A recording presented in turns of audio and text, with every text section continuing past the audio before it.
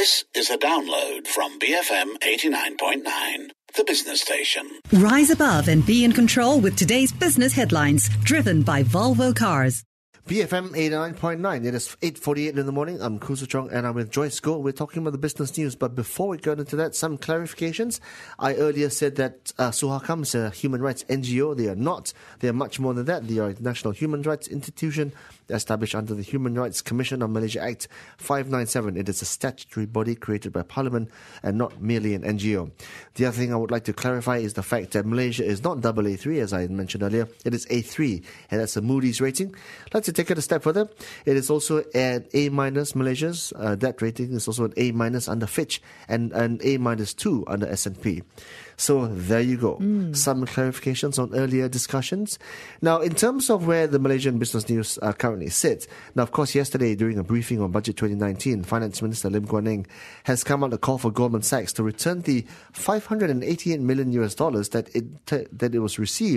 it had received in fees for 1MDB deals that it advised on. And of course, this comes in the wake of the fact that Goldman Sachs President David Solomon said that he was, quote-unquote, highly distressed that at least 3 Goldman's executives were involved in this whole debacle. That's right. So for the finance minister said, since Goldman Sachs has admitted to its involvement in the 1MDB financial scandal, it should undertake to return the fees it was paid. I mean, we're not talking about very little money here. We're talking about some 2.4 billion ringgit, right? That's the kind of fees and that we're talking about. And this Goldman Sachs chief executive officer, David Solomon, he admitted that their employees had broken the law over 1MDB matters. And I totally agree with the minister, right? If you guys because David Solomon also said that, he felt horrible about the role that former Goldman employees had played in this 1MDB scandal. And following this news, Guan was in Penang recently to talk about the budget 2019, and he brought this up. Well, the thing is, the Department of Justice has indicted Tim Leisner and Roger Ng, both bankers involved in the 1MDB deals.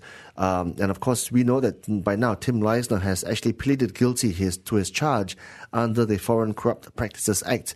Of course, that was obviously an attempt to reduce the sentence on him. And Roger Ng, of course, also one of the other individuals. Now, of course, also various news reports saying that at least 20 to 30 other banking executives were complicit in this deal, or on a series of deals that Goldman's advised on. So it's not just these 2 individuals. And only the courts will eventually decide how much of a sentence and how much of a penalty Goldman Sachs must pay. What I do also know is the fact that Goldman has retained a prominent defense attorney and former deputy attorney general who was once the boss of the DOJ's head of criminal investigations, a man called Mark Phillip, to help the bank in their defense against the Department of Justice indictments. So it's getting very serious for Goldman's. And I think YB Lim Guan is right in saying though, so that, it's one thing to say that you're highly concerned or highly distressed about you feel horrible. Or you feel horrible. Return the fees, return these ill-gotten gains. Exactly. And did you know Tim Leisner was actually a former partner for Goldman Sachs in Asia? At a time, I think when he was raising all these fees and doing all these deals, he was the star. I wouldn't say he was a rising star. He was the star at the bank.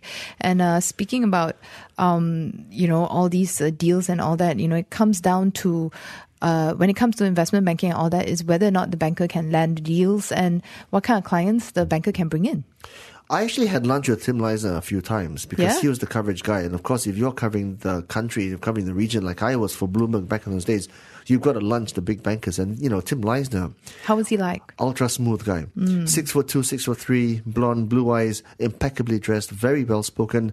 He could sell oil to a snake oil salesman. He could sell snow to an Eskimo. That's how smooth he was.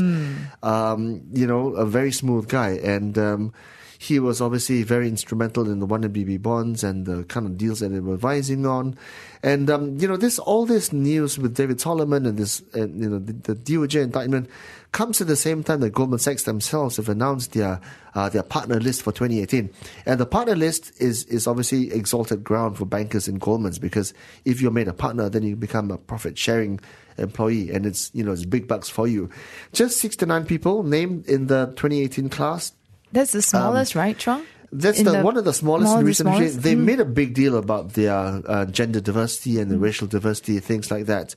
They said about a quarter women, highest percentage ever. Yeah, I think about 26% women. So that's the highest percentage ever. 20% of these partners in this class of 2018 are Asians. That's highest in 8 years, and 6% of them are black. That's the highest percentage ever. Looking at this, and 69 partners is the smallest class in about 2 decades. In 2016, they had 84 partners. Can I just, ridiculous, right? Goldman Sachs is a predominantly American bank. It has hired 6% blacks, the highest ever among its ranks as partners, right? But it's got 20% Asians, right? Come on. Why? Why have you got 3 times as many Asians than black people among your ranks as partners? It's crazy, right? You're America, right? Also looking at the divisional breakdown. I want to make a point here, right? They've put 21 partners in investment banking. They've promoted another 28 in securities, but they've only promoted 1 partner in compliance and 1 partner in risk. So does that show where their priorities lie? Do you remember Rolling Stone magazine? They wrote a story, a huge, amazing feature story on Goldman Sachs back in the day, about 4 or 5 years ago. It was called The Vampire Squid. And there's a picture of a squid on someone's face, just sucking the blood out of that face, right? Okay. Because of the profit and greed that was most interested in. The fees. This is Goldman Sachs for you. And the Malaysian government hired it to arrange in bonds. Yeah, so in this class of 2018, some 29% of them are millennials as well. And 67% of them started out at Goldman Sachs as analysts and associates. So, let's move on to another story here, okay? Back in the day, of course, Najib was hiring Goldman Sachs. Najib was going to China. Najib was talking to Jack Ma. But our new Prime Minister, Tun Mahathir, he's gone to Japan. And Japan has been the subject of his adorations for many, many years. He's actually speaking to JR Kyushu Railway to help them, to get them to help our KTM in improving our rail services. He's getting them to help us in terms of moving more carriage across the country, not by road, but via rail. He's also getting them to get us to be more efficient in our train services. Actually, yeah, looking at our national railway, I think the train services are almost completed, but only 30% are being used. And looking at their earnings, Kereta Api Tanah Melayu, that's KTM, they made a pre-tax profit of 4.5% in the financial year 2017. That's the first time in 20 years they posted a profit chunk for the fiscal year, and that's not due to one-off gains. That's the first time ever. If we look at the accumulated losses, that has widened to 2.9 billion ringgit.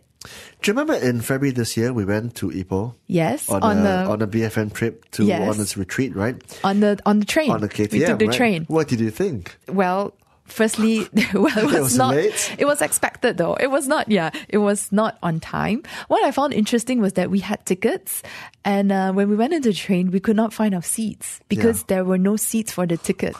But we paid for the tickets. And then I tried to book my ticket online, couldn't, because the website was a mess. System down or what? No, it was just a mess. It was just, I think pulling teeth would have been easier, would have been less painful. Well, looking at this, Tunam said that they've requested the Japanese company JR Kyushu to assist in conducting a study to enhance the roles and benefits of our railway system here in Malaysia. I think this could be positive. Definitely, we can learn from the Japanese when it comes to their railway lines. Because you know how the Japanese are, right? Incredible. Their trains and how on time they are, how clean their trains are. Yeah. It's amazing. Well, KTM just posted a very small profit for 2017, but its accumulated losses for KTM has widened to nearly 3 billion ringgit.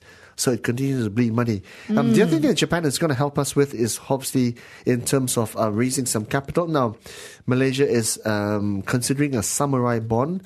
Now, that could help the country raise 7.4 billion ringgit under this samurai bond with a 10-year tenure with an indicative coupon rate of 0.65%. So that is a lot cheaper than the 6.5% that 1MDB was charging us. It's very different, right? yeah. So this current bond issue is expected to be issued before March next year. And Tun M has said that, this offer could help ease our financial burden here in Malaysia, as well as assist in our development.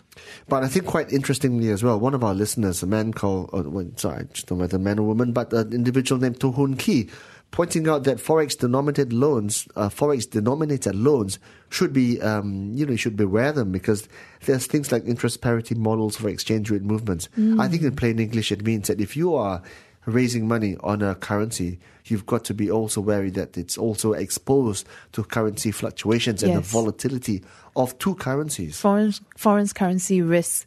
And whether or not, we should hedge for that. I think that's a good point to bring up. Also in Japan, Prime Minister, in his 3-day visit to Japan, he met up with SoftBank founder Masayoshi Son yesterday, and that spurred discussions on collaboration to help Malaysia boost our economy and also resolve our current finances. Yeah, so Najib goes to Jack Ma, we go to Masayoshi Son. Both are billionaires, both like technology.